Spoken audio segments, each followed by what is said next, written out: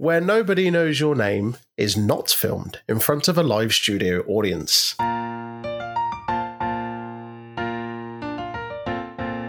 Hello, and welcome to another episode of Where Nobody Knows Your Name. I'm Troy, and I'm completing my third in a trilogy of guest appearances.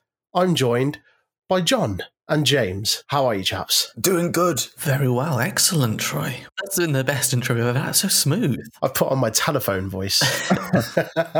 No, we're doing very well. This episode, we're going to be reviewing Season 5, Episode 12, Dance, Diane, Dance, which sounds a bit like a Fall Out Boy song. I was going to say it's like the more stylish version of Run, Forest, Run. This episode was released on the 18th of December, 1986. It was written by Jeff.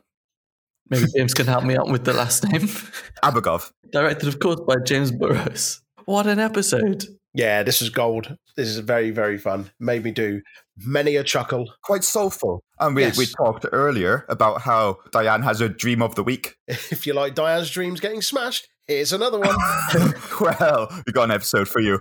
We've got you covered. Cold open. Nothing to do with Diane's dreams. I feel like this cold open is very relatable.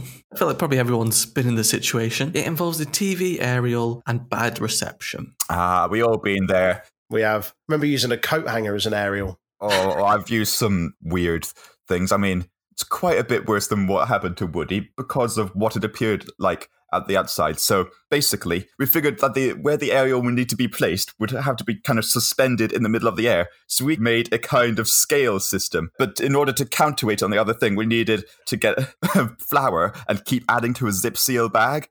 So if people looked through the window, they just saw this see-through bag of white powder holding up a TV area.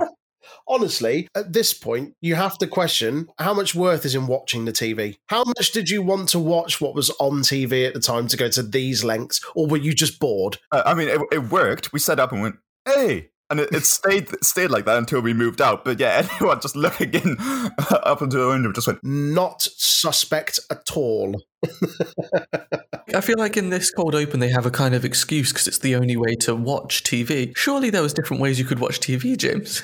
Different time, James. What was your excuse? I grew up in Scotland, so, we're a bit behind technology-wise. We didn't get a Subway sandwich shop until there was about 13. Bear in mind, Subways existed since the 70s. So.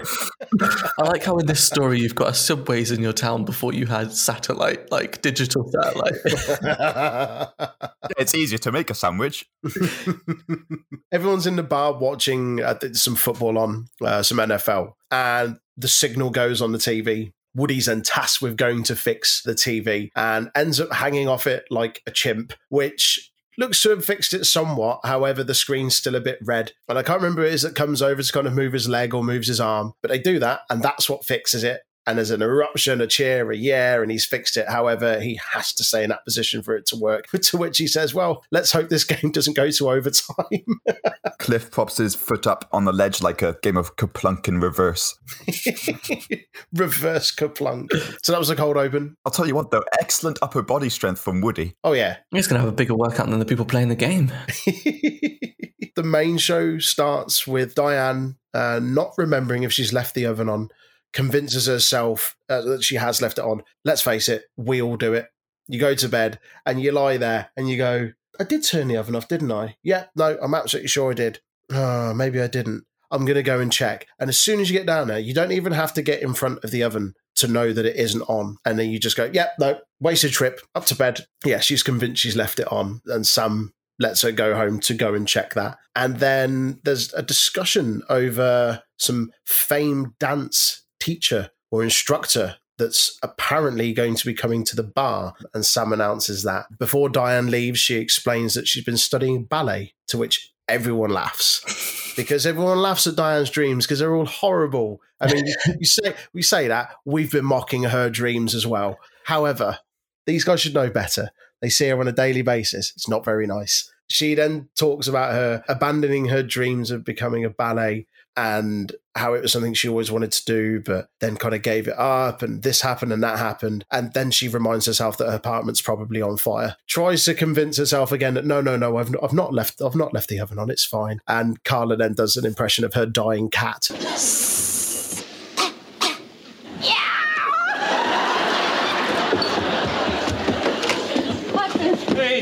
Diane just sprints off and leaves the bar. And what it does say is we think that Madame Lekova, expecting her to stop by the bar with a videotape of Diane's recital. Because I think Diane sent it to her and Madame Lekova went, I don't want it. And a review as well, an assessment of how well she's done in the class. So that's kind of set up that's going to arrive at some point in this episode. No one respects her dreams. No, including us. No. Or Woody, who always finds himself sweeping them up off the floor of the bar. That's all that's left every night at the end of Cheers. Just shattered, like shards everywhere. Diane, tell us about your dreams again. Why? Want to smash something? I tell you what I have done. I've taken some like little notes and I've stretched them out. I'm stretching for facts. That's what I'm doing. So I looked up some dream analysis. I looked at what stoves represent in dreams. Of course you did.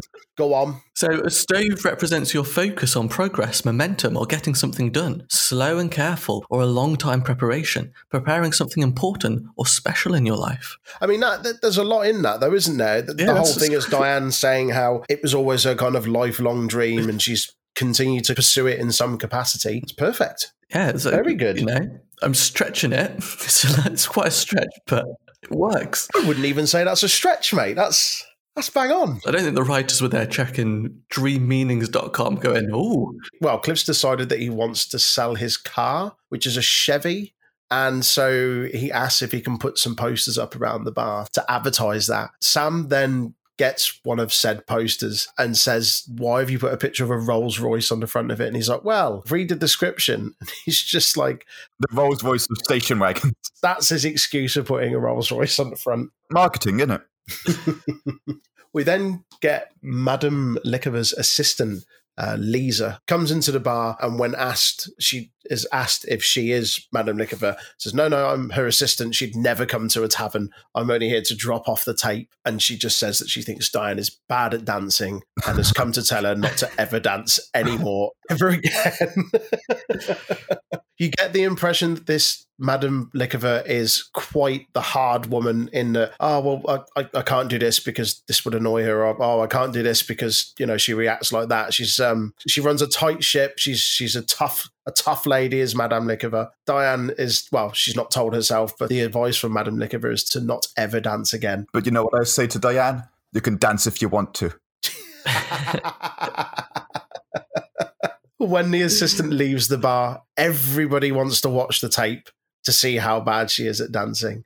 Everyone does, I think, and there's some kind of hesitation, I think, from Sam, who's like, maybe we shouldn't. Think it's Cliff, possibly, that says it's like driving by the scene of an accident. You shouldn't look, but you can't help yourself. And they put it on, and immediately people are howling, as Sam then realizes quite quickly that it's insensitive and turns it off. He then goes on to read the letter that accompanies the video, where it just reads, poor, poor, poor. Quick question. Worst dance you've ever done? If you've seen me after a few, I'm limbs akimbo. Limbs akimbo. You're like Stretch Armstrong. I could say that my girlfriend slipped a disc trying to do the Running Man. Ooh. And yeah, that still causes issues now, 10 plus years on. How? I don't know. I wasn't there, but I wish I'd have been a fly on the wall. I don't feel like I've got any bad dance stories. All right, John, weird bag. I was going to say, because I don't feel like I danced a huge amount. Moshing isn't a dance as such. However, I did have a rather embarrassing moment at a festival where I was doing the moshing and my shorts tore in half. Literally down the seam in the middle of the shorts. It was very, very hot that day, so it did act as some sort of air conditioning. However, I was quite a distance away from the tent and wasn't in a state to make it back to my tent, so I just embraced it. I was on show for all to see. Obviously was wearing pants, it's fine. I was going to say it was CCR playing Bad Moon Rising.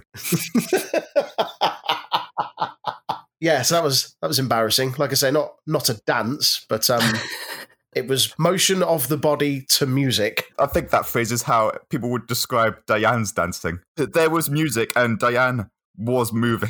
They decide to intercept this message that will basically destroy Diane, really, which I think is quite a nice thing to do. It's spearheaded by Frasier, who wants to sort of soften the blow. And I think he writes a pretty good review. Technique, very good. Strength, very good. Emotional response, outstanding. Flexibility, average. I always thought I was very flexible. Excellent natural instincts. Soul of a dancer. If not for the late start, could have had a career in dance. Not too positive, not you're incredible. It's like, oh, you're good. You're on the way. You're pretty good. But also, you're old. You old. He does try to like nip it in the bud and say stop, but as this is a trilogy of Diane's broken dreams, we can refer back 2 episodes ago. She got a letter which said, "You've got promise, but we're not going to print your poem." This week, she got a letter that said, "You're too old, but you tried your best," kind of vibe. And she took that as, I should carry on dancing. So she does read her letter, and she becomes a little bit boastful about it, maybe. She gets a bit of encouragement from it, I'd maybe say. This is why you don't feed Diane's dreams. It's like a gremlin after midnight. They decide to play the video again for the bar now that there is a positive letter alongside it. Position Diane right at the front so she can't see anyone's reactions, which is a little mean. They were trying to hide their reactions, so they were just going, Diane, just don't look at us. Don't look at us, but you could definitely hear us laughing. They even make jokes about her while she's there. She says, "Ever since I was a child, I wanted to dance so badly." And Norm says, "Looks like you got your wish." She wants to thank Madame Licover for the feedback, and Madame Licover has none of that. Rings her up at her hotel room, and she goes, "I want to thank you for the feedback. Did you mean it?" And Madame Licover, we don't hear her. Diane goes, "Every word." And then, that's it. And what I found funny with that is when she said, "Oh, I'm going to call her up," and Frasier immediately is like, "Oh, right, okay, I've got to go," and goes to leave the bar. And then just as she gets the phone and gets through to her and picks up, everyone else sort of scrambles, turns away like that. People are jumping over the bar to get away as well. Yeah. I tell you what, I have a lot of respect for Madame Licover. Just say what you mean what you say. No faff, trim the fat, straight to the point, blunt. We then skip forward a few hours to closing time at the bar, and Norm's the only one left in there, I think, as Diana's closing down, and they have a little bit of a heart-to-heart, and Norm says that he doesn't want to go home because his partner's having a Tupperware party, which apparently Tupperware parties were all the rage back in the 80s. Yeah, because Tupperware came along and people went, "Hey, look at these bad boys. I can keep my food tasty and fresh." It's mad, isn't it? You take it for granted now. I've got a whole cupboard of Tupperware. It just gets in the way. Can't move for Tupperware. Norm and Diane are left in the bar, and Diane starts thinking about what might have happened had she pursued her dream. And Norm says that he doesn't believe in dreams and they only ever end in disappointment. Never wanted anything that was out of my reach, apart from the beer nuts on the bar. Yeah, so he thinks that dreams only ever end in heartache. But Diane is insistent that she wants to pursue her dreams, and she says, "Listen to me." Replies with, "Well, do I have another choice?" And she makes a decision that she wants to send her tape into the Boston Ballet. And so in a kind of rush to go and get that done, she says, "Norm, you can lock up the bar. You know how to lock up the bar, don't you?" He said, "Well, I taught you how to lock up the bar." As she leaves and he's left in there and wandering about, and he walks behind the bar, pulls himself a beer and says, "Well, I guess dreams can come true." The following scene is probably one of the quite a surreal scene, to be honest, because she doesn't send it a videotape in. She seems to have broken into the Boston Ballet. I'm not waiting for it. I'm going to go there. We don't visit many places outside of the bar. We've been to a few. This feels maybe that's one of the grandest ones. A lot of the dancers there aren't credited. Don't know who they are, but they seem to be doing a good job. Before she gets to that dance audition, actually, while I remember, she does send the tape off. However, it gets sent back unopened, which is what prompts her to go there and storm in, because she comes into the bar dressed in her kind of ballerina dancing outfit, and everyone chuckles. They ask why she's dressed like that, and she says, "I'm auditioning for the Boston Ballet. They sent the tape back unopened, and I'm going to go there and prove that they've made a mistake." Sam tells her that it could have been a mistake, and they try and convince her to go another time, but she's like, "No, I'm adamant, I'm going." Sam then kind of attempts to tell her the truth, that actually the letter was rewritten and the feedback in the first instance was terrible, but kind of chickens out of it, then turns around and asks Frasier for help, and Frasier just uses exactly the same line that Sam's just said, and he's like, "Oh, nice one. Yeah, thanks for the help there." And Frasier just goes up to tell her, just as she's about to leave, and just says, "Knock him dead." So go off to the ballet and storms into the middle of the rehearsal. She goes to the Boston Ballet, and they're in the middle of a rehearsal, and she goes, "Stop this madness! Watch me!" And then she delivers quite an eloquent speech. Really heartfelt, eloquent speech is lovely. I don't have much time myself. A dancer's career is not a long one. I'm sorry, but it's true. I have a dream. To be a dancer. And in order for it to come true, you must see me dance. Oh, yes, my technique is not quite as polished as it should be, but is that all there is to art, mere technique? Or is it not the passion and emotion and pain that lie deep within our souls? For I have that emotion. I have felt that pain. I am a feeling person, and I can communicate those feelings to you through dance.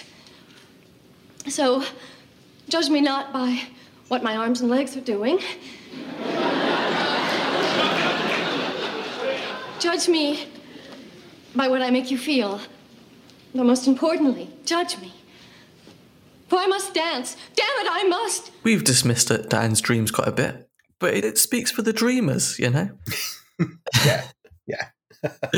And I think by the end of it, you're kind of like, I hope she's good. And I think probably for the best we don't get to find out how bad she was, really, to be honest. Like the car crash where you shouldn't have, but you have. I want to see how bad she is now. We never got to see the tape. We didn't get to see her at the rehearsal, the one that she stormed in on. I really want to see it. I want to see just how much of a car crash it is. Sam and Fraser storm in. They go, "No, Diane, wait." She goes, "No, I've waited long enough."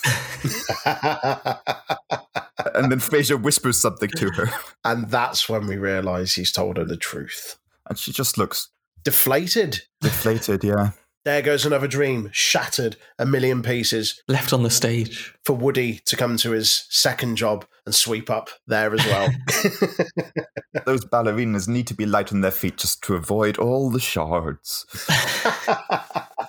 Should we have a rundown of some of the guest cast, James? Yeah. Marilyn Lightstone, which is a great name, as Lisa. She was also in The Littlest Hobo, The Smurfs, Inspector Gadget, Cagney and Lacey, Starman, DuckTales, The Real Ghostbusters, Dennis the Menace, The Super Mario Brothers Super Show, as well as a wide array of other voice and live action work. We have Dan Garrity as choreographer. He also appeared in Freddy's Nightmares, Night Court, Dallas, Family Matters, Jag, The West Wing, and many more. And I think he was the one at the Boston Ballet who was shouting at Diane, "We don't have time for your nonsense." No time! That's it. Oh, As I said, all those dancers. no credits. How dare they? And Diane walks off from these anonymous dancers, looks back wistfully in a similar way to how Sam would look out of a hospital window realizing that he's old. Yeah, I suppose these latter seasons, well, seasons 4 and 5, characters are reflecting on getting old a lot more. It's because Woody came in and they're like, "Ooh, he's sprightly." Got this thing, what's it called? Optimism, yes. A bit of a callback, like you say, to that episode where Sam gazes out of the window. Dark Imaginings is the name of that episode.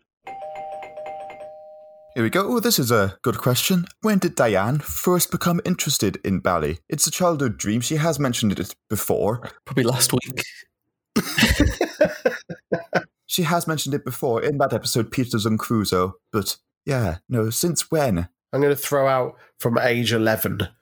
Ooh, If you're looking for a number, I've got nothing else for you. it's a good guess. It's not right. It's good, but it's not the one. I feel like she'll be like poetic about it and say since before she was born or something like that. Oh, really? That's not a number. So by virtue of technicality, Troy's closest with 11 because the answer was 7. I mentioned in this episode that this episode featured the stove, which is obviously a symbol of progression in life. Yeah, that's in Freud's psychoanalysis of dreams. Chapter 6, Stove. But when Diane returns from her apartment, she says that it wasn't the stove that she'd forgot, but she forgot something else. What did she forget? Oh, I know. I'll give it to Troy then, I don't know. She'd left the milk out. She left the milk on, and milk is a sign that changes are occurring in your Come on life. now. Come on. I encourage you to give up negative thinking patterns or problems by choice. Is it now? Allegedly, according to this blog I read. So if I had a dream about making a cheesecake, it's about how I've waited a long time to fix my problems, not Well- that I want a cheesecake. Well, I'm not sure about cheesecake. I'm talking about milk here, James. And tell me, what is cheese made out of, John? Dairy product. And what is dairy? Milk.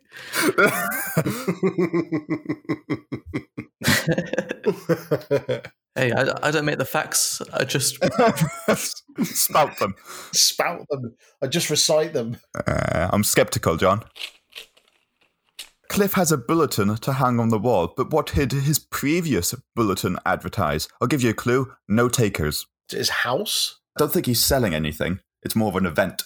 Oh. a painting party. Oh, I remember paying attention to this, and I didn't write it down because I also found it amusing. Potluck seance. There you go. Singles potluck seance. So Cliff just wants to find single people and a Ouija board. I don't know what the potluck has to do with it. I feel like that's like a random ghost, isn't it? As opposed to a very specific one that you're trying to channel. Is that Egon? Yeah, I'd like to report a potluck seance going on. Can you get round to send the boys? I tell you what, it's rivaling the Tupperware party, though. Which would you rather go to? Potluck seance. Tupperware party's safer, isn't it? You don't know what you're going to get with a seance. If you are interested in a Tupperware party, when things are fine, there is on the Tupperware website, there is a how to host a Tupperware party. if you look. Who gave John the internet? I thought you were going to announce that Tupperware was now going to be part of your Patreon. There also is a limited time exclusive host gift special for qualified hosts pack. John, are you working for them? Maybe. I might be a qualified host. Are you on commission from them? He just loves Tupperware. Why buy when you can get it for free? All right, John. Just do $200 of sales and you get a free Tupperware. Just sell 200,000 Tupperware. Well, that's last call, and you mentioned Patreon there briefly, Troy. Let's talk about it now. Sadly, we don't have Tupperware to offer. No, we don't have Tupperware parties, but we do have some opportunities to have a chat with us, the host of Where Nobody Know Your Name, which is kind of like a Tupperware party. You can tell us what your favourite Tupperware is. You can talk about anything. It doesn't have to be Tupperware. John just really likes Tupperware. He's found his Tupperware nest recently and he's got back into it. Or we can do a potluck seance. Either or. Just have a chat, innit? There's an opportunity on Patreon to have a drink with us here at Where Nobody Knows Your Name. And I tell you what, as we're talking about drinks, what should we have to toast this episode? I've got one. It's a cocktail called a sand dance. Okay. Ooh. Oh, yeah. And that consists of 1.5 ounces of blended whiskey, half an ounce of cherry brandy, and 2 ounces of cranberry juice. I like that. That sounds good. 3 of them, and we'll raise them as we toast unfulfilled dreams. Is that something you could toast? Dreams in general, I think, keep trying. They might go, nah, you're old, leave. But Alan Rickman's film debut was when he was over 40. It was Die Hard. So, Wow. Yeah. So this is the toast to Alan Rickman from nowhere. We haven't mentioned the whole episode. Yeah. But we'll raise... Surprise Rickman. Well, there we go. Here's a toast to him. Raise our Sundance. And we'll say thank you for listening to Where Nobody Knows Your Name. This has been a Cheers podcast.